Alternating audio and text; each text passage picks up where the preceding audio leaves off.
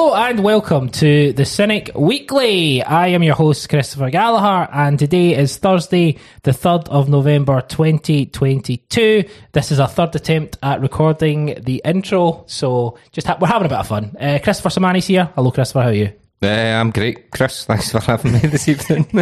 That's exactly what we were laughing at before. We're also joined by Allan, Edgar. Hi, Allan, how are you? I'm good. I'm looking forward to this. Yeah, keep it nice and sharp so you don't get involved. I've lost the power to say hello. Yes, we've been. This is our third attempt at recording this for a number of funny reasons, but we're going to focus on Celtic this week. Real Madrid game. We've got listener questions. We've got Dundee United at the weekend as well. How are you feeling, Chris Sermanni? Champions League is over. I'm glad it's over. I mean, the game from last night was one I just wanted to get past. I'm sure we'll come into it a wee bit more. I think there's a section of the support that are fairly satisfied with the campaign. I wouldn't count myself in that group. It's great being there. It really is the only show in town when it comes to European football. I think that's abundantly clear in terms of the quality. But for me, it's not particularly fun just making the numbers up and things like that. I mean, we'll come into it a wee bit more because that might sound a bit harsh. I'm feeling okay. You know, it's one of those ones where, you know, there's results you get that have you down for days. Well, nothing like that for me or anything like that. I'm pretty much over it. But the whole Champions League experience was a wee bit bittersweet. But, you know, it's about building and hopefully we do the business domestically so we're back there next season. Allan, how are you feeling yourself? Yeah, pretty disappointing, I think, overall. And if it is an outlier and this is the start of hopefully many years where we do make the group stages and hopefully it'll be a lot better than this time. And I'm happy to, you know, work on that basis. But it's been pretty disappointing. I don't think you could look at it any other way. There's a lot to take from it. There's also a lot of lessons to take from it as well, in terms of negatives. So last night was always going to be difficult. We talked about that last week. I think I had said last week I was actually, you know, looking forward to it in a way. Not so much. Did not shake out that way. Did not shake out that way. No, it was a difficult night and obviously a bit of a hiding in the end. But yeah, there's a lot to learn from it. As long as we are looking at it and, you know, Ange Postecoglou and the way we play football, hopefully that's there for the next 3-4 years, and that includes group stage football, because I'd certainly like another bite at it with this group of players and this manager. You see, with all the results with Scottish teams in general, I spoke to why are you not shaking your head at? I don't like talking about Celtic in context with other teams in Scotland. I just mean, like, it's been a fucking bastard a campaign, really. Just we're miles off it, essentially. Yeah, but we as in Scottish football or Celtic? No. Like, so Celtic, I think we are quite far off at Celtic. It's not to say that we can't bridge that gap, of course. And this is this is absolutely, hopefully, the building blocks to something. So Celtic are very different. So yeah, okay. Do you know what, Allan, when you say that, I get your point, right? But Scottish football, in regards to the rest of the teams, are so fucking far off it. I mean, Hearts are miles away from conference football. It's a bit sobering sometimes. Dundee United getting absolutely walloped by AZ Alkmaar. Sometimes when I think about trying to sign players and they look at the standard of the league, I don't know if they would look through the European results or whatever, right? But, you know, it doesn't particularly help. I think what it does is it takes you out of the small football environment that we do operate in and we largely succeed in. And for 6 match days over what has been a really short period of time, you're talking, 6 match days over 13 weeks or something. It then puts into context that domestic dominance is a long, long way away from European competing in Europe even. And I think that is quite sobering. So I think you're right in that aspect. As for other teams, that's their problem. They, you know, I don't give a fuck. Pretty much, I was about to say I haven't watched any of their games, but I would be lying. I've watched a few. It's been some of my favourite European nights of the year, to be honest. But that's just the reality of it. But I think for us, it is different. We do have a young squad that are hopefully going to improve, and I think there's you have to look at it and take the positives, because there's no other alternative. It's not a scenario we're in where you look at it and say it's no good enough, sack the manager. That would just be the most ludicrous thing you could imagine. So you've got to stick with it and say, look, it's not good enough. There's a middle ground, I think, between a lot of the opinions I've seen where people saying, how can you not be happy with it? And actually we're improving. And there's a middle ground to be had between that, because we didn't win a single game, and also the other side, which is, that's the complete polar opposites as ever. They're I think most people's opinions probably somewhere in the middle. So yeah, take the positives from it and try and, as far as possible, look at it in context and say, have another bite at it next year and hope you get a wee bit of luck. Because I think the group could be a little bit different. Sorry, Chris, you can. You will be able to look in hindsight fairly soon. So let's assume that we continue our domestic form and we win the league, and you're coming up to the end of the season and you're starting to think about going back in. You will look upon it in hindsight and take some of the good points from it. But I don't want to do that just now. I mean, some folk, there's an emotion involved in being a football fan, and trying to be rational about the good points and ignore a lot of the mediocrity and bad points. Just there's a time for that later. Fundamentally, just now, we went into the Champions League. We came out with 2 points, and for me, that's not good enough, given what happened, given the opposition, and given other things. But, as I said, once the emotions died down, you will be able to take things from it, but only as building blocks for next season, potentially. Not in terms of, so what I'm looking for, like, retrospectively kind of making this campaign something better than it was, because fundamentally, results are what matter, and they were not good enough. We'll start talking about the game in a second, but do you think good. Sorry, I know, it's always after a defeat. I'm nippy, I apologise. Yeah. I'm trying to work on it. It was him last week. I'm not trying to work on it at all, actually. It's normally me, so it's your turn. I'll take the shift. Do you think fandom's changed? Celtic fandom specifically? I think how I support the team is maybe different to how maybe younger fans support the team. I don't know. There's such binary points of view now. I think that I don't know. I mean, maybe not. Maybe I'm wrong. Maybe it's just that's a Chris problem. I don't know. But I don't know. I think when it comes to Twitter, that's new in the grand scheme of things in terms of how long we've supported Celtic. Now you just get a lot of opinions smacked into your face scrolling down in a feed. That might have existed everywhere, and certainly over the years, I've talked to fans who've went, what are you going to do when it comes to European performances and things like that? And it irks me to an extent. I've always said, I'm a realist as well, but that's not going to change the way that I think. And I also think the minute that you start to lower your expectations, something I've said for a number of years in this podcast, the club becomes smaller if the supporter base lowers their expectations. See, even if those expectations are entirely unrealistic, I don't care. If you have them, I think the mentality kind of flows through the club. And as much as somebody will tell you you're not being rational or whatever, so what? I'm a Celtic fan. I want to think, rationally or otherwise, that we can win the Champions League. I know that we're probably not going to, but I don't want to. I think the minute you dial back from that, you just end up becoming a smaller club. You start making excuses and things. Allan, you got thoughts on that? Yeah, no, I think that's absolutely the guiding principle of sport. That's why you watch it. That's why you play it. If you don't believe in that, then it's probably not for you, competitive sport. So no, and I think, to be honest, that's exactly what the manager said earlier in the season as well.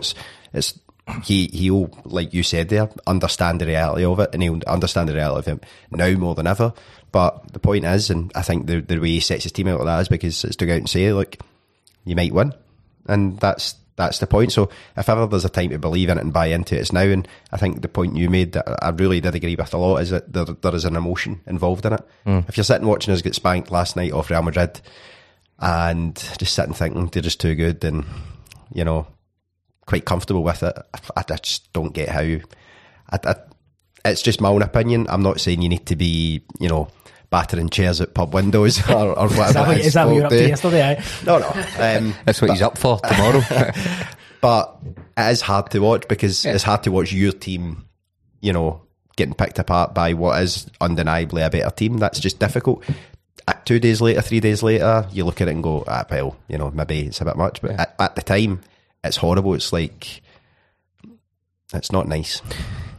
See the point about it as well. See, if you asked me yesterday before the game, I would go, we could be onto a down here, or I would take, a not embarrassing defeat. Do you know what I mean? That's me looking rationally at the situation with the players out. We're in the Bernabeu, they've something to play for, we don't, and all the players. But that doesn't mean that what I predict rationally before the game or think might happen, I'm not going to react to what actually happens. Do you know what I mean? There is a rationality involved in it in terms of what you do, but I will never, ever, ever sit and watch Celtic get beat 5-1 and go, what are you going to do about it? I was, there was points where I was just traipsing up and down in front of the television, just biting my knuckle, because it was the 70th minute and we're 5-0 down, and it's just. But at the same time, when Kyogo has that chance and he doesn't take it after some really, really nice play, if we equalise there, equalise 2-1. Don't. You're starting to dream big here, Chris. Well, that's it. Did we not just tell you that you'll never make it and don't dream big and I don't know, whatever other things you say in that scenario? Sorry, Allan. But the game itself, it finished 5-1. It was the last game of the campaign. The campaign's put to bed now. I'm sure we can kind of take, as you said, Allan, we can take positives, we can take negatives. What did you make of the game overall, Chris? For me, there was elements of that at the game last night that we'd seen in a lot of the games in the group, so we didn't learn anything new. What we learned last night is that we are more than capable of working ourselves into good positions and creating chances at this level, but the way that we play, in order for us to do that, leaves us highly exposed, especially on the break, and we'll be punished for that by quality teams, and that's what happened last night. Now, I also think Madrid probably never really got through the gears either, to be honest. That's what was more disappointing than anything for me last night. I don't think they really needed to work for it. It wasn't a scintillating performance that we pushed them into. In the first game against them, and I know it's home and away, so that's obviously different, they worked for their win. The win that they got 3-0 was comfortable in the end, but we all walked away from that and said we made them work. I think after that first half they went, we need to look at this, and obviously we tired and they capitalised. The circumstances were completely different for this game as well, but for me it was fairly straightforward for them. I know it was a dead rubber. What we seen, generally speaking, was yes, we are capable of fleeting moments of quality, but we're also not able to put that together consistently, and we are susceptible, obviously, to being caught short in terms of the way that we go forward and attack. Again, as I said, it's not one of those ones that's going to take you a long time to get over, but I'm not going to say it was great, because I don't think it was. Some folk who are saying that they were fairly happy with it or they were proud or anything like that, I don't agree. I can't agree. I'm not going to criticise some people if they think that, really, but I can't agree with that. Alan, what's your kind of general thoughts on the game? We can talk about details, but your general thoughts. Yeah, I do agree with the point that I do feel like you were watching a Madrid team that when they're gifted 2 goals, which they were, or gifted 2 opportunities with the 2 penalties, it did feel like it felt like the whole game was more like the last 20 minutes at Celtic Park than the first 70 or the first 65, whatever. At whatever point they scored, the opening goal at Celtic Park changed the game, because we had run a race, and unfortunately then they were able to, it was like, busting a balloon. Last night that happened, but it happened within 5 minutes, and I think that then changes the nature of it. They know they're in a good position, and I think the big criticism, and it will hang over for the next 10 months potentially until we make the Champions League again, is that I think there is a confidence amongst probably all of the teams we played in Europe this year. There's a confidence that they will create big opportunities against us, and Real Madrid certainly would be able to. I think that's the slight worry, that teams, neutrals, might like watching it because it's entertaining. What teams generally go to the Bernabeu and play the way we did, and that's good. I think there is something commendable about that, but also teams will look at it as well and say, we'll take that, that'll do us nicely. So how do you But isn't that just par for the course with how we play? Like, we're going to give up opportunities? I think when you're playing against good teams like that, then you will give up opportunities. You look at it in the first game, I think the first 70 minutes we did compete for a long time. I think the defensive changes don't help, but I think there is always, when you press like that, and you press the way we do, as high up the park as we do, you will always allow creative players space. And when that happens, they will make things happen. They might score good goals, they might not. They might have an off night. But the fundamental difference between this and, say, the approach that we've taken under Neil Lennon, for example, which a lot of people talk about, or maybe a better example is Gordon Strachan, is that it was horrible to watch, but you might get that one big result. To be entirely honest, it doesn't feel like the football's entirely different. It's more entertaining. But it does feel like we're about as close to getting one big result as we were under Gordon Strachan. Entirely different ways of playing football, but it feels like we're quite a bit off that big night, that big moment. And it is fine margins. If you had got the opening goal against Madrid at Celtic Park, you might have had won that Man United 2007 night, but you didn't. When you look at it and you come away from it does look pretty bare and it looks pretty grim. And I think I'm a wee bit more positive than maybe some people about it. But I think if you look at it and you be honest and you try and be critical and you try and not just say, I love this team, I love this manager, because I do. If you look at it from a distance, so when you think about it, that it's a vastly different way of playing football, but also the gap is still huge between us and other sides, and the system isn't going to be able to bridge that. But hopefully you get a bit more luck next year, you get a bigger result, it makes it worthwhile. But I think what it highlights is that you can come in with whatever way of playing football you like, whether it's sitting 11 in front and you'll have a slightly less chance of winning, but you might get something because you don't concede goals as well. So you can play football however you like. When you play against good teams like this, it's going to be extremely difficult to get anything. So it's a tough reality, I suppose. Yeah, Chris, sorry. For me, though, the one thing that I'll say now would be I like the fact that we're trying to play football this way. I do. I want us to continue doing that.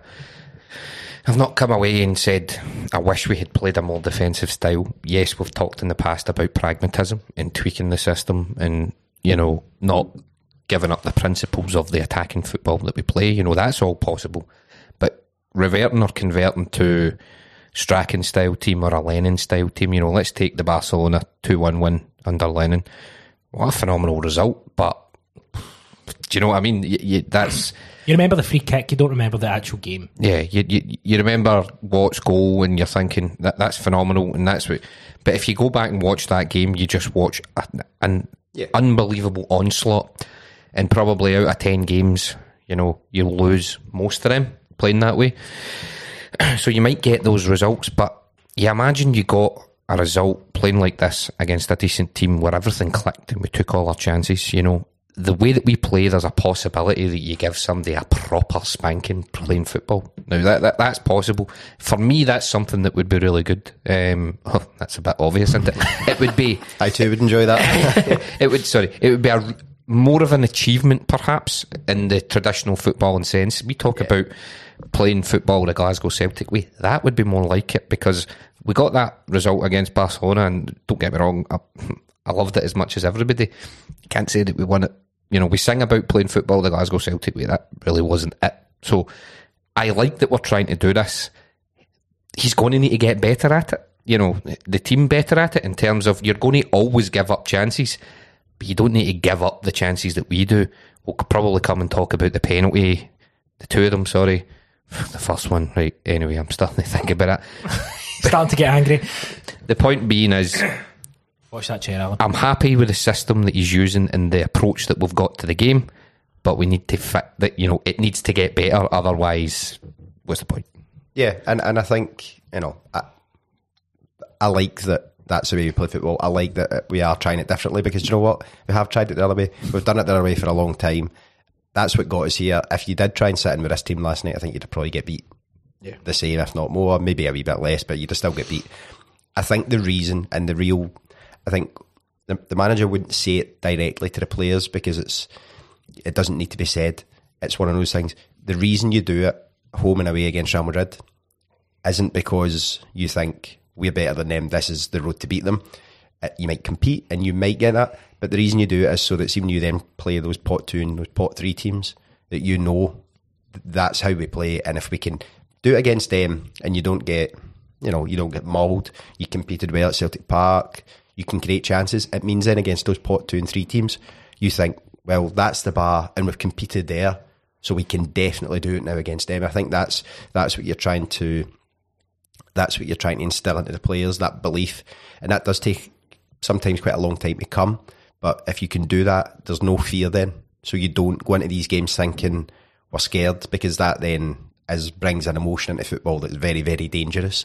So I think that's why you do it. And it is difficult. I don't doubt for a second that Ange Postecoglou was probably standing in the touchline last night and at 4-0 when we were sending the ball up the park straight away, he would have been thinking, please don't turn the ball over, because I don't want this to be a 6-7-1, because it is difficult and players will doubt it. But if you go and you do it, if you then get those pot 2, 3 teams, you can do it, and then that's when you might get that victory that Sermanni's talking about, playing football that people all over Europe would enjoy watching. So it didn't happen this year, and I think that's what's very difficult, to be honest. I think that's why if you'd have got the win, I think we'd be talking very differently. I think the frustration and the slight lingering worry is that over 2 games against the weakest team in the group, you couldn't quite get it over the line, and that's the slight thing that's maybe just, it's the niggle, I feel like, as aside from actually changing the dynamics of the group, that's the slight niggle that you couldn't quite get it over the line against them.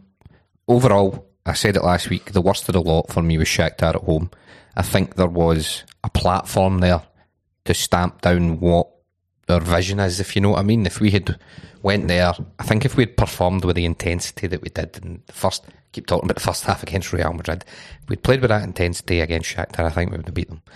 And I know that's dead simple to kind of extrapolate one half of one performance and put it in. But for me, there was a platform there. We should have beat them away, got a home game against the perceived, the third weakest team, the third weakest team in the group, quite clearly now, but a team that we should be beaten. And if we'd went out there, stuck 3 goals past them or something, with the chances that we had, we could have did that. If we'd stuck 3 goals past them, that you're exactly right. This whole conversation would be different. We would be pointing at that game and saying, look, that's what the blueprint is. That's what we're capable of. It just never happened, though. It never came close to happening. It was just a wee bit of a damp squib. See the what you say there about the first, let's say, 60 minutes against Real Madrid, even just the first half. That's the blueprint. Glorious. But that is like the blueprint. I don't think we ever did that again. And I wonder why. That's because, and is it just a case of it was the occasion, it was the opponent, it was everything came together, and it was just an amazing. Callum McGregor hits the inside of the post. Like lots of wee kind of what ifs. But we played really, really well. We made them, as you say, have to rethink. This is the European champions. I just don't think we ever did that again, like in any of the other games. And that's when I'm scratching my head a little bit, thinking, is he only going to be able to get us up for those big games? Is that hard? Maybe that's harsh. I don't know. But I just don't know why we couldn't have had that intensity, even for a short. I didn't see that in any of the games. No, I don't think you've seen that that energy that we played with, intensity, whatever expression you want to use. I don't think you've seen that again, and I think that's my disappointment. Yeah, I think it's reasonable, particularly in the home games, because that's what you need to do. I think Leipzig at home, I think we were good, a little wasteful, but you didn't have that same. And I think when we talk about the Madrid game, we were good with the ball. I think where we were really encouraged though was off the ball, because it did look like everyone really knew that they had where they had to be, and there wasn't anyone wasting. I don't feel like at Madrid at home that you've seen anyone kind of gesturing, running towards the goalkeeper, but really knowing I'm probably not getting there, but I kind of need to do it, because if I don't, then the manager will get me into trouble. Whereas you did see that in a lot of other games where it's kind of like, I'll do this for the sake of it. I'll go and press him, but I know I'm not getting it, and I'm just going to start running back. As soon as he starts swinging the leg, I'll run back. Whereas Madrid at home, it genuinely felt like the striker went to press the goalkeeper, knowing fine well that either Hatate or O'Reilly would have been there right to back him up. So the goalkeeper either goes long or he goes short to the centre half. As soon as he goes to the centre half, then I know, well, he's in bother, and then I get myself back in. It did feel like the Leipzig and the Shakhtar games that we were just a wee bit, the intensity probably wasn't there. I think away games are different because teams are the onus isn't quite on you the same. It's a different dynamic, but I think you can compare home games to home games. Yeah. And certainly I don't feel like it was, and that translates through to so many other things like the crowd. And I'm not I know we talked about it maybe after the Leipzig home game. For me, the crowd has changed. That's fine, but it shouldn't affect the players in the sense that at the start of a game, you go out there with your game plan to execute it, and obviously if the crowd gets up, great, it can't hurt. But you see a lot of kind of wild takes about the crowd, and that's why the team did. Nah. You've got to go out and do your job, and the crowd can help certainly, but that doesn't feed into it for me. So I would like to have seen that intensity from Madrid replicated in at least the other two home games. Even one of the other two home games, Chris, sorry. I think one thing that we probably should mention though is we have had injury issues. Absolutely. All of the players haven't been injured at the same time, but you've had Jota, McGregor, Starfelt, 3 first team key players. Yes. Vickers as well, out, of course, yeah, at different times, and we're not a squad. That's probably, sorry to interrupt, but that's probably the four pillars. Probably, yeah. The 4 pillars of this team. And we're not a squad blessed with, replacements that are, if not at the same, but close to their level. And I think that showed too. So it's probably fair, because I'm thinking back, sitting here, some of the things I'm saying, and I do think I sound negative. I think it probably merits a bit of negativity, but there is context around it, and we've talked about looking back on that. That's probably one thing. If you had a fully fit squad, Starfelt and Vickers is the partnership, fit all the way through, McGregor in the middle, key, and Jota. I think we've seen some of the performances from the wide players across the 6 games. He was the guy that had the quality, the spark. We've seen that with his goal last night. We're talking about the delivery against Shakhtar and thinking, I wish we had Jota, because he would, his delivery is much, much better. So, ifs, buts and maybes, but if all these guys were fully fit, it might have been a bit different. It's probably fair to mention that hasn't helped. Yeah, I think this just plays into the drop-off in regards to our first 11 or our first 12 to the rest of the squad. And I don't know how we we can talk about that, but I don't necessarily know how we kind of bridge that gap in regards to, is there someone who can come in and really challenge McGregor, because he's just so much better than everyone else. But this leads us into a question from Liam. Liam asks, hi, I wonder if I could get the panel's thoughts on Matt O'Reilly, please. I appreciate he's playing out of position, but I think he's been poor lately, particularly last night. Seems to me always playing either backwards passes or slowing things down. And the rare time he did try a forward pass, it was often speculative and misplaced. Cheers, Liam. As he says, O'Reilly's been playing out of position. What's your thoughts, Allan? I wish you'd went to Sermanni first, because I've really liked O'Reilly in the 6. I think he's been. Last night is a bit of an outlier. It might have been wise for. Jiggy was poor yesterday. Yeah, I don't think he had a great game. I thought he was okay. I wouldn't say he stood out as particularly poor. I think there was other players that I could definitely. Put in the stocks before Matt O'Reilly. Jesus, put in the stocks, no one has. He obviously maybe pissing off the referee pre-match probably wasn't his best move, so he could maybe learn there. I think O'Reilly's actually did a really good job in the 6. I probably entirely honest, take Callum McGregor out of it, because he is our best player, and whenever he wants to play, he'll play. I think if you offer me O'Reilly in the 6 or in the 8, not replacing McGregor, I do think he's better in the 6. I think he looks a more natural footballer in there. I think sometimes in the 8 he can drift out of games a little bit, and tires more quicker as well. Yeah, I don't know if it's that, or maybe because sometimes the game doesn't come to him quickly enough, and he finds himself then just isolated, waiting around. Yeah, I do think if you were to kind of watch his games back to back and really focus on him, I think sometimes his impact when he's in the 8, it can be very, very good, because he's a talented football player. But I feel like it looks like he enjoys it, which is obviously goes against what Sermanni learned for us recently, that he prefers playing higher up. But I think he looks more natural football in the 6. And I think he brings elements to the game that Callum McGregor doesn't as well defensively. Much more combative. So maybe a wee bit better reading the game. But, he's still very young, and he's not played a lot of football, and that showed. And I think games like last night, it definitely showed. And what you missed from Callum McGregor last night was actually someone to lead, because it did look a little bit like we were a couple of leaders short at times. It did. But no, I've been impressed by O'Reilly, so I've maybe maybe differ? Yeah, just a wee bit, but different opinions in that. I think. I think just a wee caveat there, just in case I've annoyed Liam. Sorry, mate. You might be right. I might be wrong. I think what you see a lot with O'Reilly is you touched on it. He's young. He's not played a huge amount of football. Certainly not at this level. I think even coming to Celtic, he had to adapt to the intensity, and then that intensity added on to Champions League football's been a big jump for him. I think he's equipped himself well. The consistency of his performances maybe isn't there. I mean, from Leipzig at home, I thought it was really good. I thought that was one of his best performances in the Celtic strip. Shaky 10 minutes at the start, and then he just played his way into the game. Thought it was very good. You've maybe not had that level of performances in the subsequent games from him.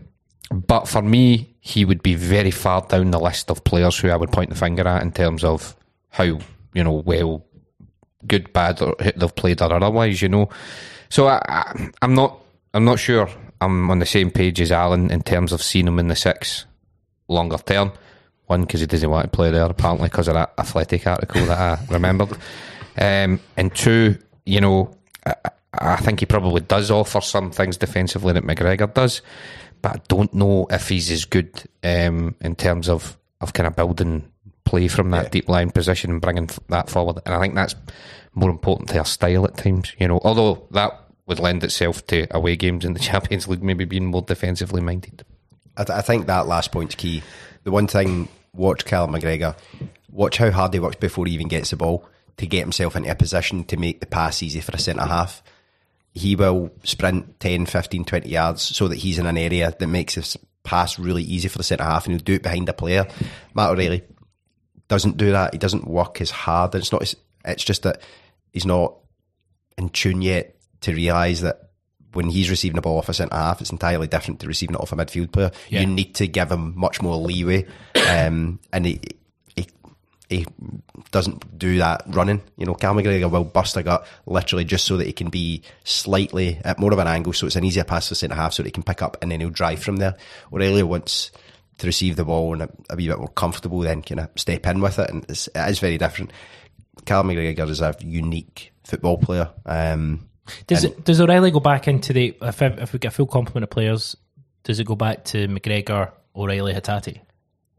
I think if we've learned anything over the last 6 weeks, it's that there is no competition for starting places outside of those three. And Aaron Moy's slightly different because it depends on the game, but beyond that, he has used Abelgard sparingly, has been polite. He's not used Idiguchi in the slightest, although he has been back for a wee while now. James McCarthy is extremely limited minutes, so the only one that can give proper rotation is Aaron Moy. Turnbull, but even limited again. I mean, if you're going through them, Abelgard, I mean, I heard in commentary last night that was his 8th appearance for us. I wouldn't even have thought it was that many. I know. And all of them obviously off the bench. He's an enigma, really. Who knows what's going to happen with him? A lot of people are saying, he must be shite, or he's this, that, the next thing. You just can't tell because he's not playing, but I think it's maybe speaks volumes. I mean, we talked about this last week. The manager was talking about the latter half of the season for them, but that might have been just him being nice or whatever. Yeah. But Abelgard's the one that's probably the most disappointing because of the fanfare and the perceived calibre of him coming in, and then he's really, really not made an impact. Moy, yeah. Let's just say he's a level below those three that we talked about, and the other two that are around there. See if you get rid of McCarthy, Idiguchi. I might even put Turnbull in this, to be honest. You wouldn't care. See, the thing about those players, you've got 3 starting quality players in Callum McGregor, Matt O'Reilly and Hatate, and they kind of don't have any competition. If everyone's fit, their 3 are going to play. See the rest of them, see if they're like, I can't ever see I know this, maybe this is harsh, I can't ever see a position where David Turnbull becomes a first team starter for Celtic. I think he can absolutely contribute, no question definitely about it, but do we want people who are going to contribute, or do we want people who are going to challenge? And I know that's difficult, but thoughts? I think the frustrating thing in terms of this is that, and we are maybe being a little bit overly critical with David Turnbull, but I think the reason we're doing that I say that as if I can only speak for me. You guys can. I think the issue is that Turnbull and Moy are very, very similar in that the way they play, they're not particularly mobile. Technically, I don't think anybody has any doubt with ability. Aaron Moy's certainly a lot more combative and can maybe offer a little bit more defensively, but they are very similar, so you wouldn't probably want to start Turnbull and Moy together. So what it then does is it means if you are trying to rotate, you're then you're kind of limited. Whereas if you were to say Turnbull or Moy, actually take one of them out, and Abelgard is actually a much more realistic prospect, someone that you can give minutes to, that then means that you've really got 5 for 3 positions. As it stands, it is kind of you've got Moy, who he has used a lot and has done really well domestically after a kind of slow start. Champions League has been a struggle, but then you get Turnbull as well, who he's been in and out of the team, yes, but I think Ange hoped that he would be moving to a more dynamic, energetic midfield that can offer a bit more off the ball. Turnbull and Moy are really similar, so he's kind of... It goes back to, I think we said it loads at the start of the season, because I thought Turnbull had a really great start to the season. We go back to Callum McGregor, Rio Hatate +1, and the +1 is clearly Matt O'Reilly. So that's a frustrating thing. You've mentioned at the start about, guys, the squad and the drop-off from starting 11. It's quite clear, and you've got so many midfielders that are talented, but they're just not contributing to this team at this point.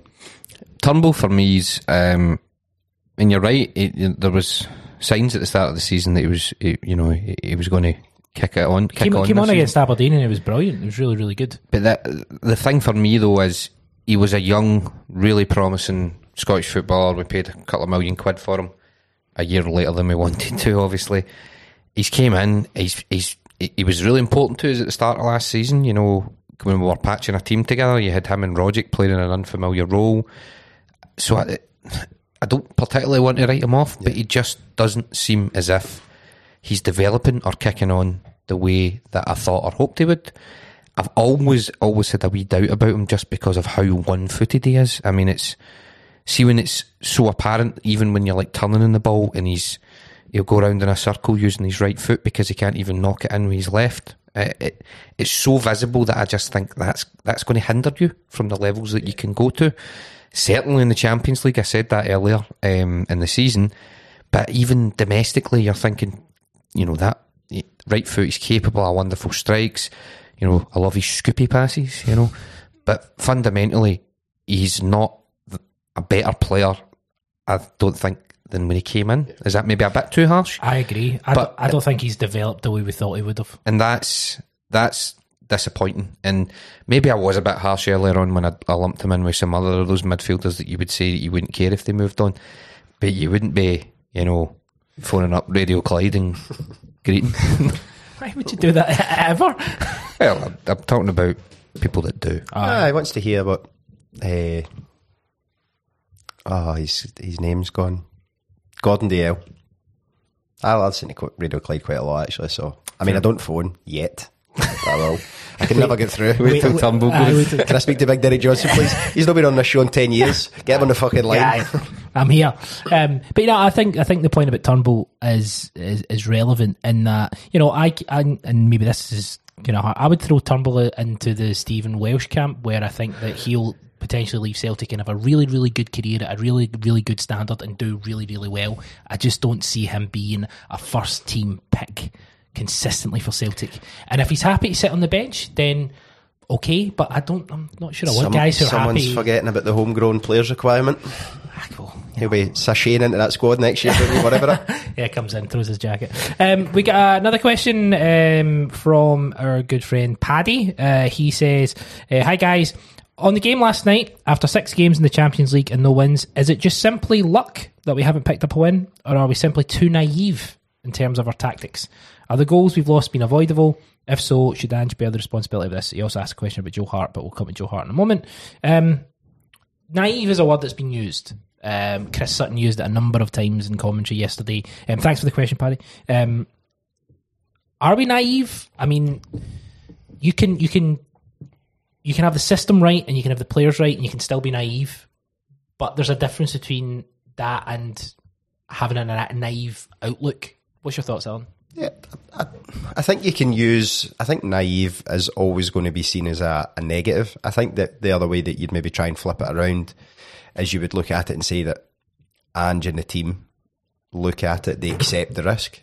That's maybe another way of saying it. They accept that good teams will be able to turn you over when you lose the ball. When I mean turn you over, I mean in terms of possession, not in terms of the 5-1 defeat that was suffered last night directly. I think there is an acceptance of that risk, that is going to be an element that comes with it. Whatever style of football you play, there will be that risk.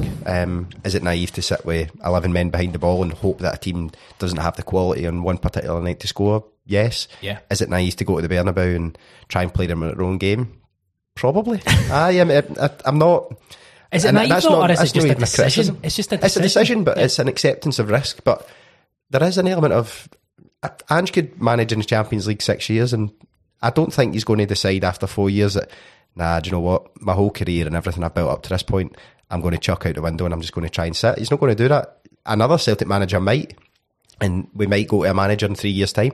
We might take 3 years of cuffins in this tournament and decide, and we might all be sitting here and going, by the way, I wouldn't mind seeing us go and play in Route 1. We might be sitting here in 4 years doing that, but that's just it's about accepting risk, and it's a decision that you've taken. You can call it naive if you want. People might think that that's you being negative, and it's a very loaded term. Yeah.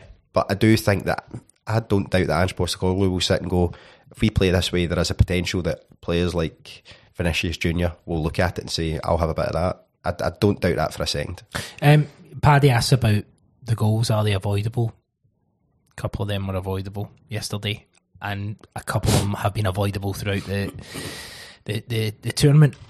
However, though, Celtic, when I've been watching them in Europe, always kind of concede avoidable goals. Oh, aye. So it's kind of hard to, like Martin O'Neill's team used to, great, one of the best defences we've seen, and obviously they got to a European final, but we still conceded ridiculously avoidable goals. Is that just par for the course, Chris, or is that, you know what I mean? It's like I get the point about let's try and make them work for it, but Celtic it's fucking Celtic in Europe, isn't it?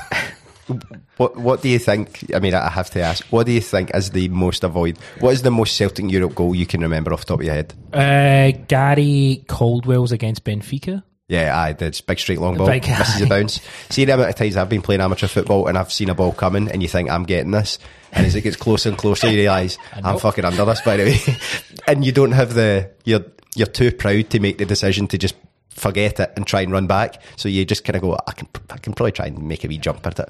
I've never seen that Champions League level than Gary Caldwell. Was that the one you were going to say? It probably would have been, aye. Were yourself avoidable? Oh, we've had some classics. Maybe not always in the Champions League. Chaddery. Big smile. Starfelts against AZ Alkmaar was an absolute classic as well. Fuck yeah. There's too many to choose. Maybe coming to a DVD near you soon. Magnus Hedman maybe, and Leon, maybe Bobo as well, and Craig Gordon, Inter. Craig Gordon, every time he plays in Europe. This is a feature coming to you soon, I would imagine, by the way. Over the World Cup, you might have a top 10 Celtic in Europe. Goals conceded. I know it wasn't a goal. It wasn't directly a goal, but see when the Jens gave away the penalty last night? Let's talk about that, yeah. I just had you doing that voice in my head, because fucking hell, man. Talk us through your thoughts on it. It was really bad. It was... he's getting quite emotional. It was just idiotic.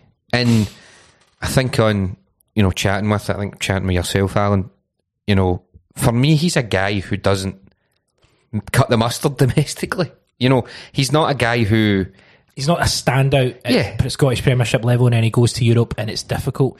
Yeah. When you talk about Jens being good enough, you talk about Jens being good enough domestically, and you don't definitively say yes. Yeah, I don't go, he's good enough to play for us domestically. Whether that be first choice or certainly competing for a first choice position with Starfelt and Vickers.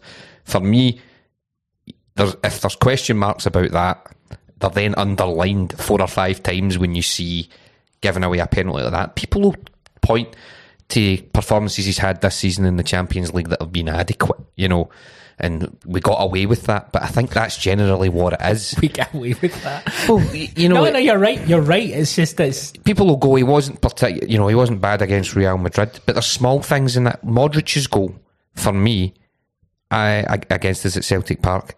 When I look back at that, I said if Starfelt had been playing, I think he'd have blocked it. I think he'd have been more aggressive trying to get out to stop him getting the shot off. That didn't happen. He did that about 3-4 times yesterday, Starfelt. Yeah, I thought Starfelt was very good last night. He looked tired. You know, but Jens, here's a question. I'll shut up because I'm struggling to get the words out. Here's a question from Kevin McGoldrick. He asks, evening, with the rumour of a new centre-back coming in, do you think the club A will take the option up with Jens in the summer, and B, should they? So, should we take up the option with Jens even if we sign? Because we need a certain level of centre-back. Allan? I think there would have to be a fairly dramatic improvement to warrant a permanent deal. He's been good in certain games. The problem, I think, is that as a centre-half, you can't be as poor as he has in certain games, and I'm not talking just about European games, because I think I'd be willing to, I think, as Sermanni said, it put it perfectly last night, and I couldn't put it any better, that see when you're not doing it domestically and you're making the same mistakes domestically that you are making at the highest level, that then indicates that it's not just the level that's the problem. And I think we did, it was flagged up that when he came in that his decision making was probably one of the weaker elements of his game, and you could really point off the top of your head to a number of decisions that as a centre half you just can't be making. You know, Tynecastle really poor. He gets the amount of times he gets turned in the middle of the park, and it doesn't really matter who it is, and he gives away the foul. You know, I remember Shakhtar in Poland, where he comes out and he's got space all around him, and he just flatly passes right to the central midfielder, who was shocked that he received the ball. He's got a lot of good elements to his game, and he's got a lot of the physical requirements. He's really, really quick. He can be really strong. His decision making leaves a lot to be desired, and unless that he really cut those out, then I don't know. In saying that, he is your third choice centre half by quite some margin at the moment. Whether that's people are like that or not, Stephen Welsh cannot get a look in at the moment. And that's after all these mistakes. That's after giving away a hopeless penalty away at Tynecastle. He is your third choice centre half. So if that option is less than £2.5 million, I think it was maybe 2.3, I think. Yeah, you know, I don't know, but I don't think it'd be an inspiring sign. I don't think anybody at this point would be saying, you know what? But a young centre half, if he cuts them out, he might get a lot better. You know, you mature at a centre half, maybe 25, 26, so he's got plenty of time to go there. But I would pass on him, to be honest, if it was up to me now. Dale Sherry also asks a similar question. My question for that weekly is: with the rumours of the arrival of Yugi Kobayashi in January, would you keep Jens until the end of the season, or would you look to end the loan in January, Chris? I wouldn't do that. I mean, especially, we're talking about, is it Kobayashi? Did you say his name is? Kobayashi. Don't know anything about him. The small things that I've read, the small kind of reviews I've read of him is he's good in the ball, lacks experience, and sounds a lot like Jens, actually. Jens is, I wouldn't end the loan early, certainly not, even if Kobayashi comes in for a couple of reasons. One, he's in and around the squad. Two, he's used to kind of how we play. It's domestic football only, despite what we're saying. I don't think he stands out. I think that you would be able to get through a large majority of games, you know, certainly games at home, where he's not going to be bothered that much, that, you know, you'd be happy for Jens to play there. Longer term, obviously, I would be the same as Allan. I wouldn't pick up the option, but when you send him home in January, that's a wee bit harsh, you know. Right, that's it. Come back, you know, winter break. You'll not be coming back after that, Moritz. Poor Dale, you're a lot crueler than Chris Sermanni, it turns out. And I think centre half. I think that's a key area that we want to kind of, you know, go out and recruit in. Whether or not it's Kobayashi, he's going to fit the bill, I don't know. But for me, there, you said he's your third choice. Well, you said he's third choice centre half by quite some distance over Welsh, but he's your third choice centre half, and I think there's quite some distance in terms of his ability compared to Vickers and Starfelt. I think that's maybe a problem, and that's maybe where there's a lot of folk that talk about we want a ball playing centre half, and ideally we would. I think we miss what Ayer did in terms of bringing the ball forward, but I also think we just need somebody better defensively in there as a backup compared to Vickers and Starfelt. I think that's a good point. The game itself, in regards to... Well, we've not talked about Jota's free kick because it was a moment of absolute joy. Allan, did you... What? He did it. Jota after said it was one of the greatest moments of his life and all that. You're not very happy with that, are you? No. I was on one last night fucking complaining. I did see when he was smiling and all that and jumping about after he scored. I said to Claire, I was like, that's a bit of a fucking ready. I know, I did clearly have to row back on it when I seen the stuff today about his family was in, and I fucking love Jota and it was a spectacular goal. And I think it might be I just need to try and enjoy myself a bit more. Come on. But it was a great goal. It really, really was. And you know what? Getting beat 5-0 is probably already. So scoring a goal to, at least do something is... I'm rowing back here is what I'm doing. I know it's don't back down, double down, but I'm backing down by quite some distance here. Because Jota's always... If it's a debate over me versus Jota here, I'm not going to win it, and I'm smart enough to know that. So Jota's a guy who... I know what you meant, though. See, when he was celebrating, I was like, it's 5-1, mate. And then, see, with everything that he said in the wee interview and the wee clip after it, see if he had caveated it with, but, you can't be pleased with a 5-1 defeat. Personally, it was a good moment for me and my family were in the stand, but we get beat 5-1, that's fine. But he was just like, brilliant. You're like, come on, man, come on. Jota is a guy who obviously he was out on loan from Benfica, and the loan periods he had weren't very good. They didn't really work out for him. It comes to Celtic, he's rejuvenated. He obviously signs with us. I was thinking about the players that I felt a little bit disappointed in this Champions League campaign, and I probably would have said Jota a couple of games ago, but again, I think this is the whole thing with context with all these players. Jota's really only had consistency for a full season. Stepping up to the Champions League, he's scored 2 goals. He's had a number of assists, even for just opportunities created. How would you rate his Champions League campaign out of 10? I mean, I don't think anybody really gets like 8 or above. I would give Greg Taylor a 7, shall we say. Right, I think Greg Taylor, consistent-wise, has been our best player. I would probably give Jota, I'll say 6. I'm just pulling it out of my head. He doesn't want to pick a number. He doesn't like this game. 6, so that Allan can go 6.2. I mean, he has... I don't think he's shined in the way that we would have wanted him to. But are we expecting too much just from the circumstances? I know we have to. There's part of it. If we want to do anything at Champions League level, we have to have higher expectations, especially if a guy like Jota, who cost £6 million and has showed quality. What we got from him in the Champions League, though, there was some moments of quality. Last night goes without saying, fantastic. The ball he played through to Abada at home against Madrid, excellent, was phenomenal as well. That's those moments of... So if Abada finished that's those game-changing... That's Ferencváros style stuff. They probably wouldn't have changed the game, but you know what I mean?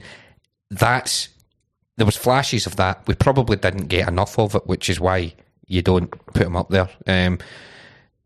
But yeah, I don't think he was that good. I don't think many of our players were that good. But for those moments alone, I'll say 6. There you go. 6. That'll do. 6. 6. Alan, if you were to give him a letter between A and F, I'm joking. Jota, what's your kind of thoughts on those 6 games for him? Yeah, I think probably similar. That he's shown enough that he's a player that can make an impact at this level. Created quite a bit. There's a big onus on him, I think, from us to be a really big star player. So no, I think there's plenty there. He's a player that if you were picking your Champions League team for next year and you can keep 6 or 7 players from this squad, he 100% makes the cut. I think I know that's probably a very backhanded compliment, but he's not a player that you would worry about. He's in the right track. He is a player that can make an impact at this level. I don't think you could say that necessarily for all the starters last night. He just maybe needs a bit of help. We talk about a lot, it's the system. So I think the system doesn't need one player to be a standout. He needs other players around him to lift a level so that if they have an off night, they can. Too many of the Champions League games, I think there's been too many below the kind of required standard, which has meant that we haven't been able to get over the line against teams that we think we can. Here's a question from Martin that's quite interesting. Firstly, does the panel think that Kyogo's dip in form has anything to do with Jota's injury? I feel Kyogo always links up best with Jota, and my only real disappointment from yesterday was that we didn't see them on the park together. Do you think there's a potential link with that?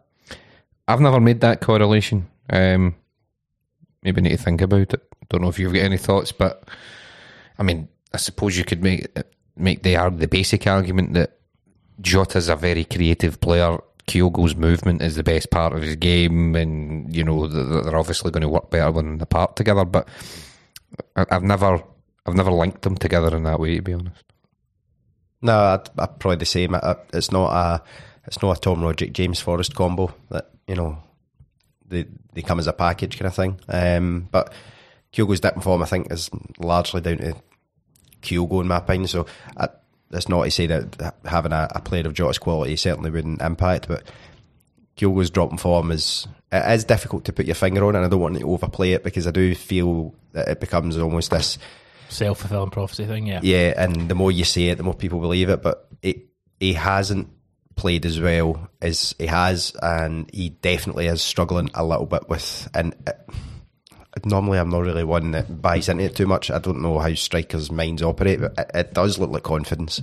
I know that's difficult in an age where you want to quantify everything, but he really doesn't look like he has the same belief in himself. Yeah.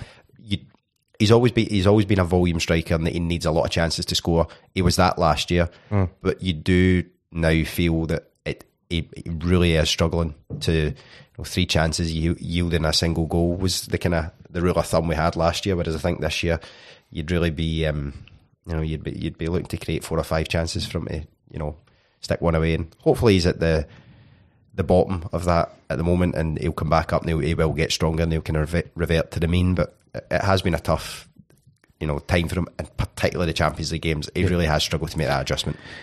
I think one thing you can say about Kyogo is you could easily come away and say that he's not good enough for this level, but I think his dip in form has been across the board domestically as well. So I think you've got a Kyogo going in low in confidence, low in form into the Champions League, and that's shown itself. That doesn't mean to say that I'm saying that he's not good enough for this level.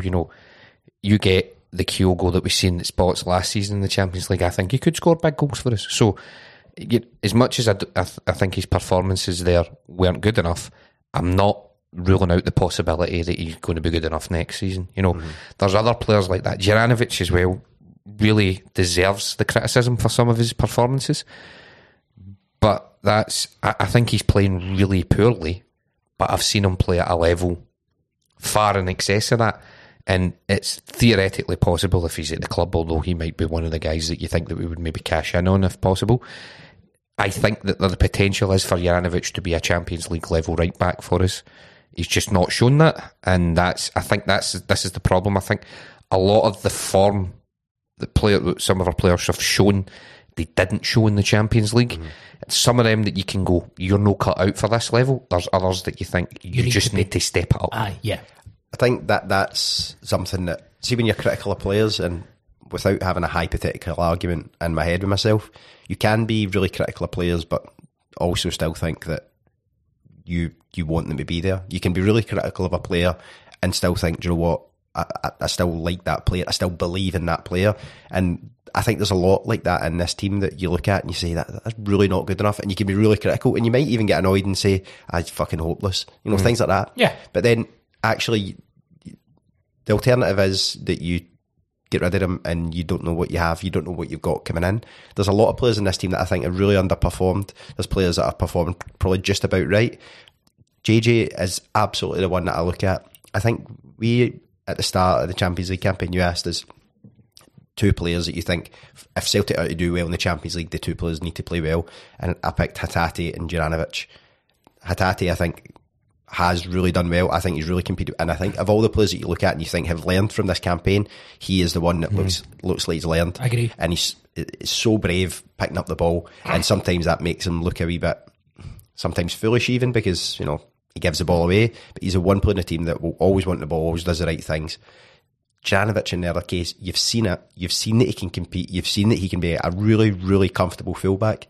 But he's just, I think he is the one standout that's kind of underperformed. And he's done it in moments in games. I thought Leipzig at home, sometimes the way he stepped in with the ball, you looked and thought, right, that's it. But it's the consistency.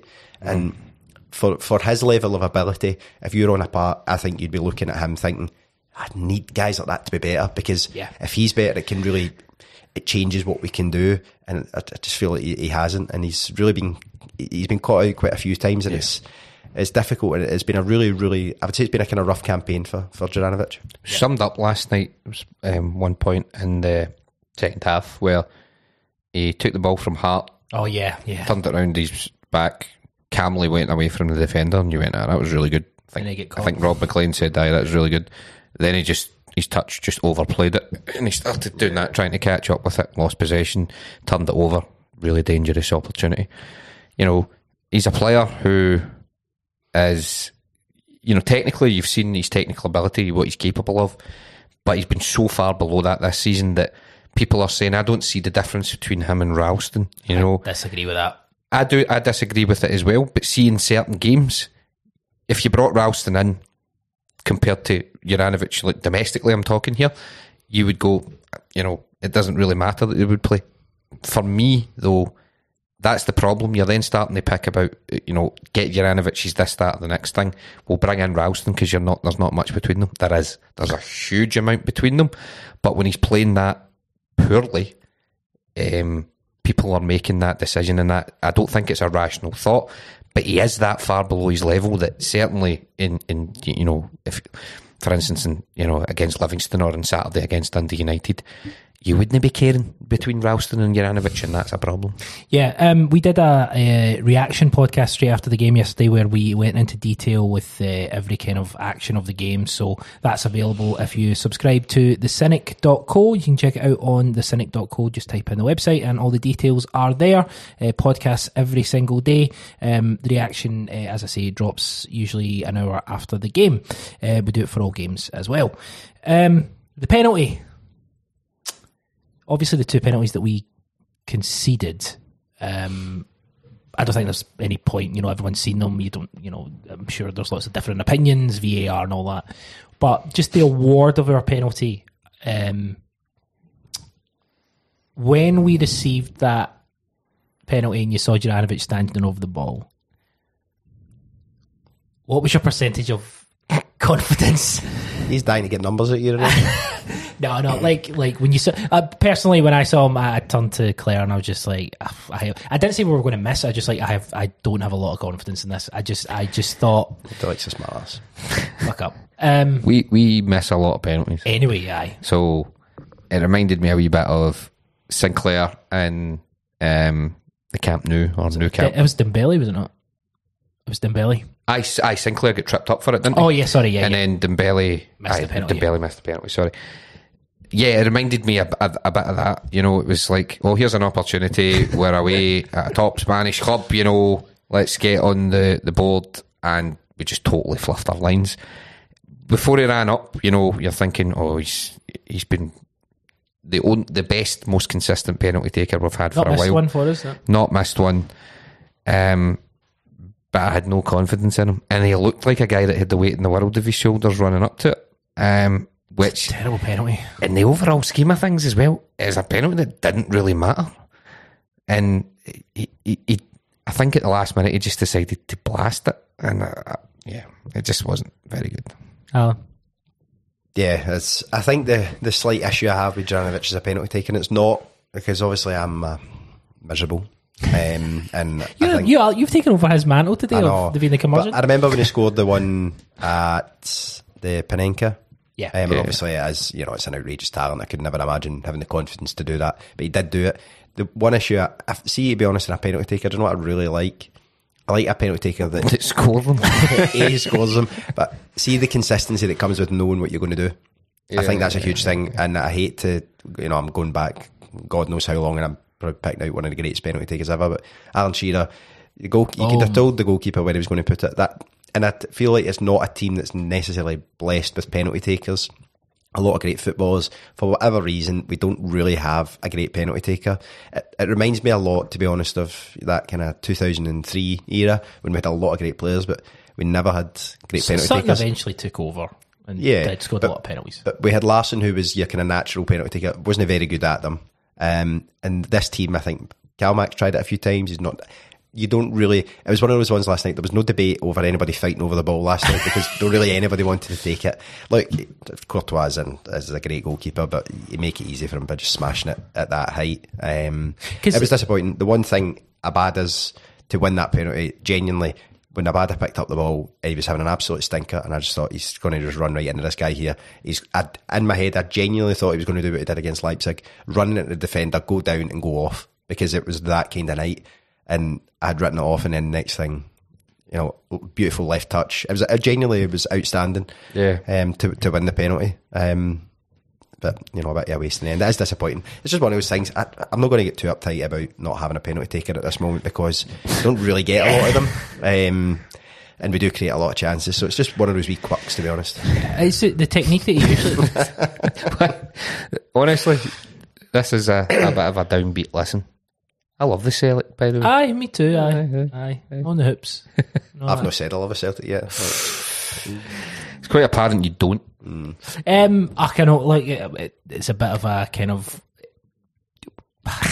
It's what it is. It is what it is. Out of respect, he should have rolled it wide so that we didn't fucking annoy them last night. Aye, by the way, just wait till next week when we will be talking about having scudded Motherwell and Dundee United. We'll be jumping out. I'd have liked it if he, with a penalty, he rattled it off his face.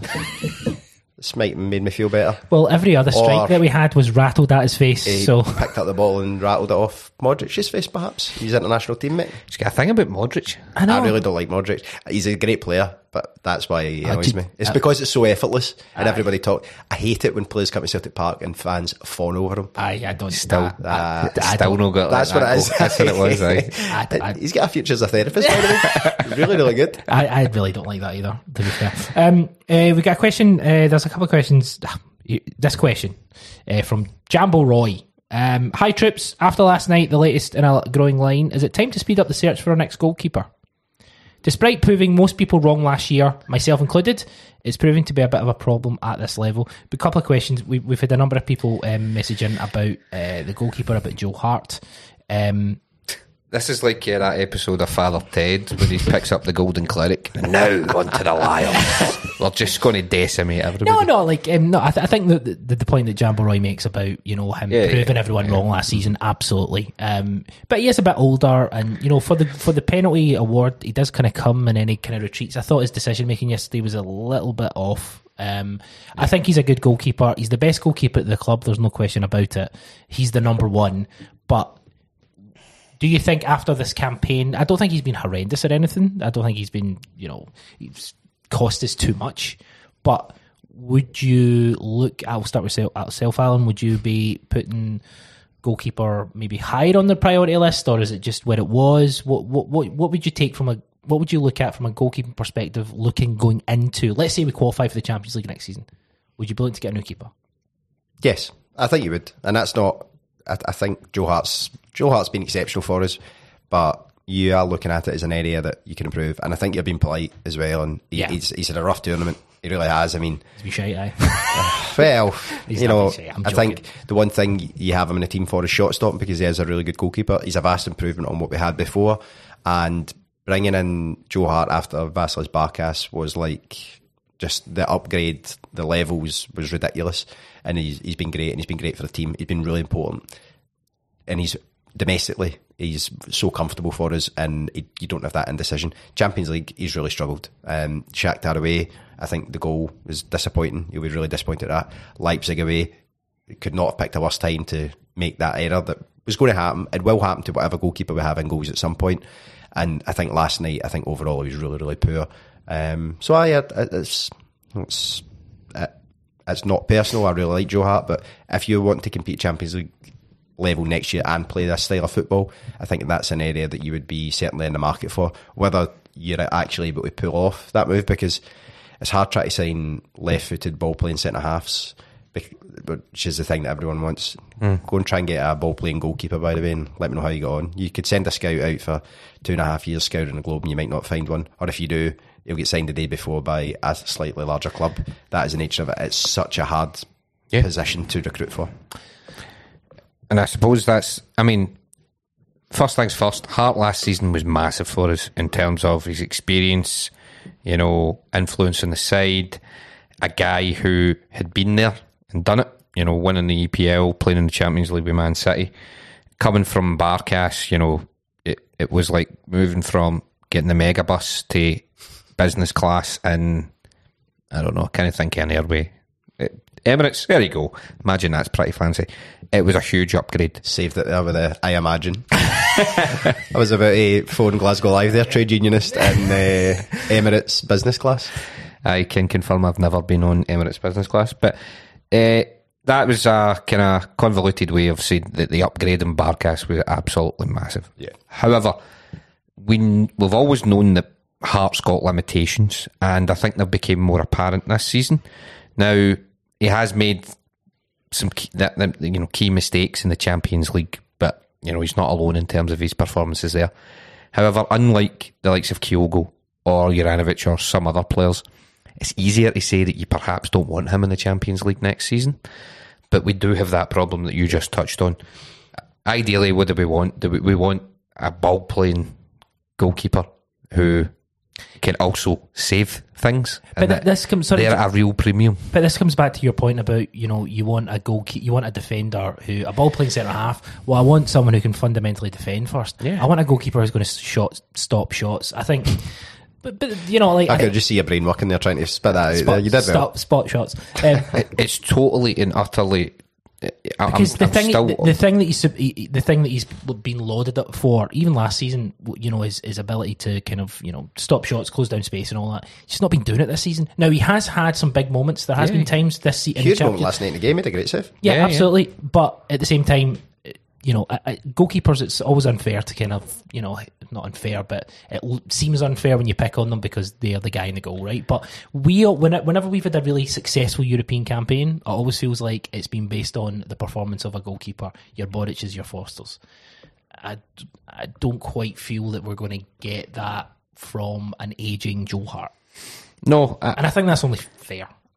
I mean, if we're, without moving on to talk about who would come next, you know, the point I've made and I'll continue to make is, first and foremost, your goalkeeper needs to make saves, big saves for you, and your centre halves need to be able to defend. That's the first thing for me. Then there's a play-off between their footballing ability and their, you know, the fundamentals, if you will. A lot of people, I mean, I've said it myself, ideally in this team, you would love a ball-playing keeper and a ball-playing centre half, especially one that could bring the ball forward, you know, break lines in the way that we've talked about, you know, what Ayer did for us previously. But the payoff can't be somebody that can play football to that level but then can't do the basics. And that's the difficulty we've got in terms of the market that we then go into. So, but notwithstanding that, right, see, even if you go out and get somebody who's a good shot stopper, you know, got competent enough footballing ability to bring the ball out, you might want to go and get that goalkeeper to replace Joe Hart just now, just because he's getting older. You know, he's a guy that you know is past his peak. You know what he's capable of, and you're maybe starting to think that's not enough. So I don't think we're going to go out and get somebody like Ederson or Alisson. Obviously, that's not going to be the case, but there could be an option out there who's better all round than Joe Hart, and that's something that we might look at. Absolutely. We're going to move on to quickly look at Dundee United, but there's a message from Ross Bain, and this we'll finish on this point. Morning, Cynics. After a hammering in Madrid, our European adventure comes to an end, but I feel there have been so many positives this season to take. We have competed very well in all of our games and have been punished due to poor finishing and inexperience at the top level.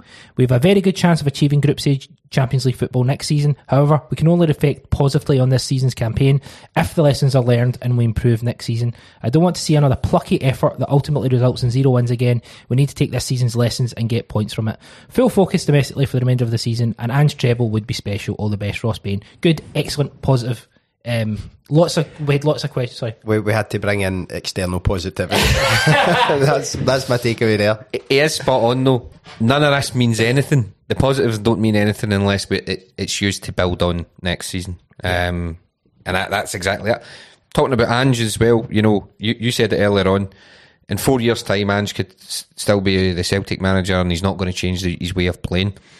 And he could deliver treble after treble, and that would be enough for the board and the fans. But see, in terms of his standing in the game and his potential ambition and moving on, this is the stage he needs to kind of perform on. Otherwise, he's just another in a long line of guys who's able to kind of stamp his style, on Scottish football. That's not enough for the next level. Absolutely. We've had lots of questions and comments.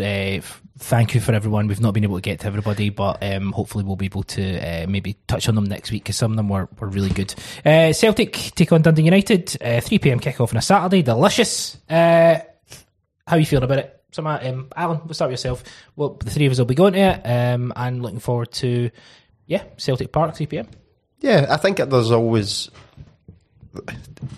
It's nice when you have a European game. Say you're at Celtic Park on a Saturday, the old kind of tradition, if you like, of if Celtic were going to Madrid on the Tuesday or whatever it is, any game, there's always that kind of try and send them off. When they get a bad result, though, I sometimes in my head, and I don't know if it's a shared thing, you sometimes have that. It's almost like throw the big blanket over them, come back and hopefully slap Dundee United about. I think that would make everybody feel... it'd make me feel better. Absolutely no doubt about that. And I'm hoping that's the case. I do, despite the... clearly, obviously, we're a wee bit downbeat after the result. You'll not shake the belief that playing against better players and exposing yourself to a higher standard of football improves you as a player. It's only 6 games, but you learn so much from it, and I think they'll improve, and I think you can see the improvement in a lot of players, and I think it sometimes comes into focus quite quickly after these games. So I'm looking forward to it. I think it'll be... Hopefully it's a good game for us. I think Dundee United are that sketchy form, and I think we no win in 4. Yeah, being polite with sketchy. Lost the last 3 games. So I think it could be a good opportunity for us, and you now have a kind of countdown until a mini break, if you like. Obviously, the World Cup, but we've got our engagements over in Australia. It's nice to have a target to work down to, and I think you've got 4 games left. That's what you've got to do, and make sure you see it out and keep your position at the top of the league, and if possible, maybe even with a bit of luck, you might even extend it. And I think that would improve. You come back refreshed. January transfer window, it then kind of starts to roll on, and January to May is the quickest part of the season, and it absolutely flies. So I'm looking forward to it, and it starts on Saturday. I'm pretty confident we'll come back and get a good win. You get a lot of rest in the players at the weekend, and we might even see our defensive centre-half duo back together again, which would be very welcome. So I'm looking forward to it. It'll be great. Get along, a couple of beers probably.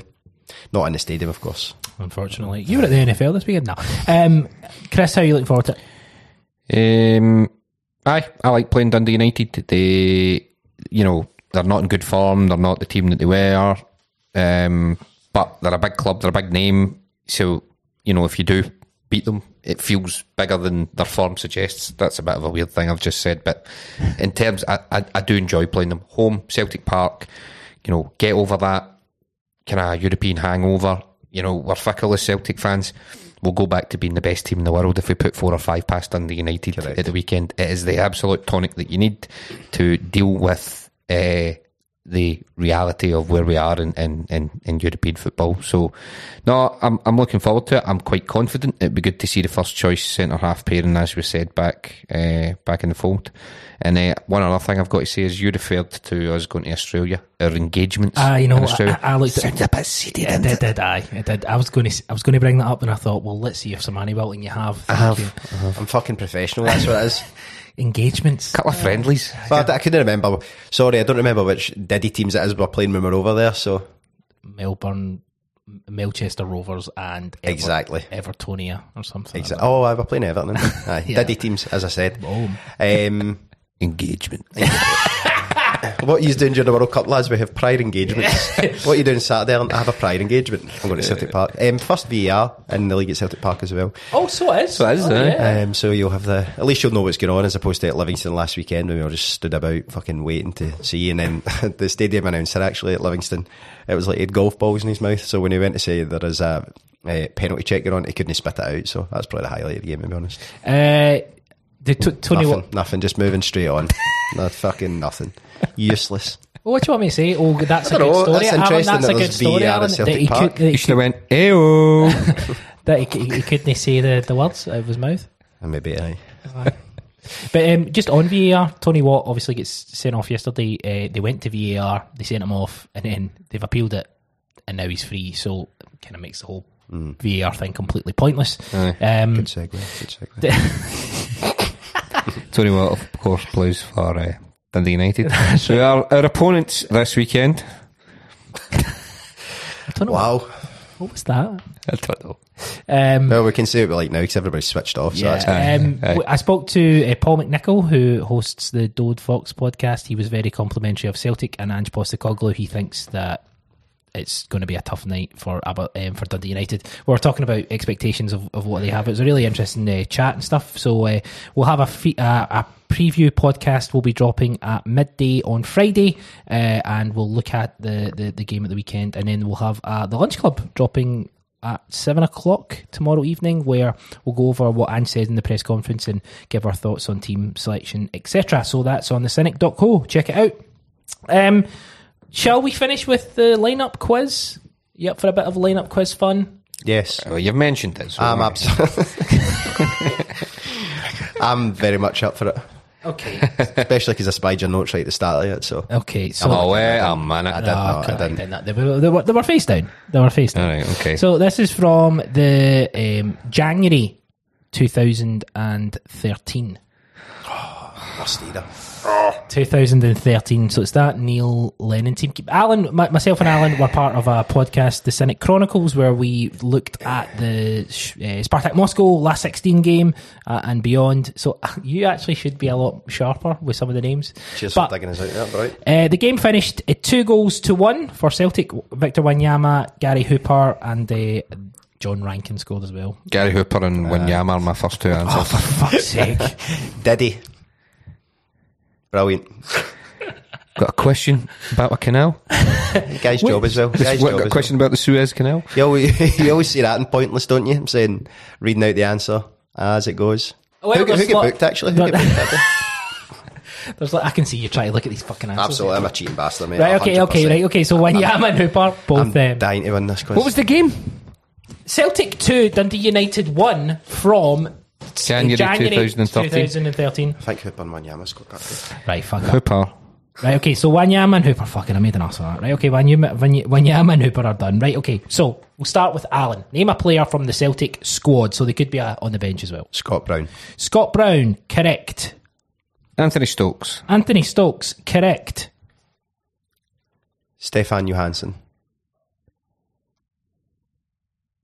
No. It was much later. That was much later. Much later. So Alan's lost that. Pressure's got to me already. Fraser Forster, correct. I mean, we did a feature literally on Friday, and we... Don't know what you want me to say, mate. Beram Kayal. It's quite far down that list you're looking, mate. Oh, no. There's... we'll give you another guess. Okay. Why? Okay, you win. No, you have to name one player to win. Kelvin Wilson, correct. Sermanni wins. Oh, that was quick. Yeah. Izagiri on there. Izagiri. Okay, well, yeah, keep going. Izagiri is on there, yes. Now, Sermanni, you've won, but just for...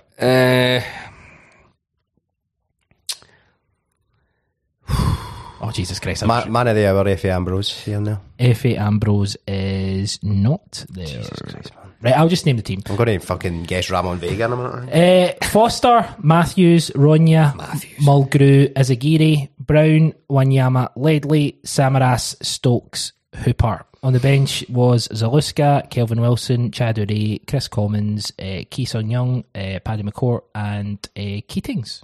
James Keatings. Young promising striker, was he number 49 before Forest? He was 28. 28? Fuck, I'm having an absolute stinker, man. Dreadful one. Can somebody drop me home after this? I don't think I should drive. Chris Sermanni, you win that round, so good stuff. I'll take it and run. My consolation.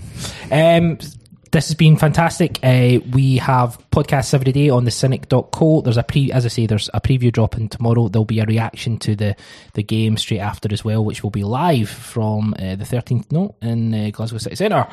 So check out for that. Myself, Barry Gallagher, and Chris Bowd. And then we've got a good, great feature on Sunday as well. But there's podcasts every day. Check out the cynic.co. Allan, Edgar, has been a pleasure, my friend. Thank you. It's been, what is it everyone always says? It's cathartic.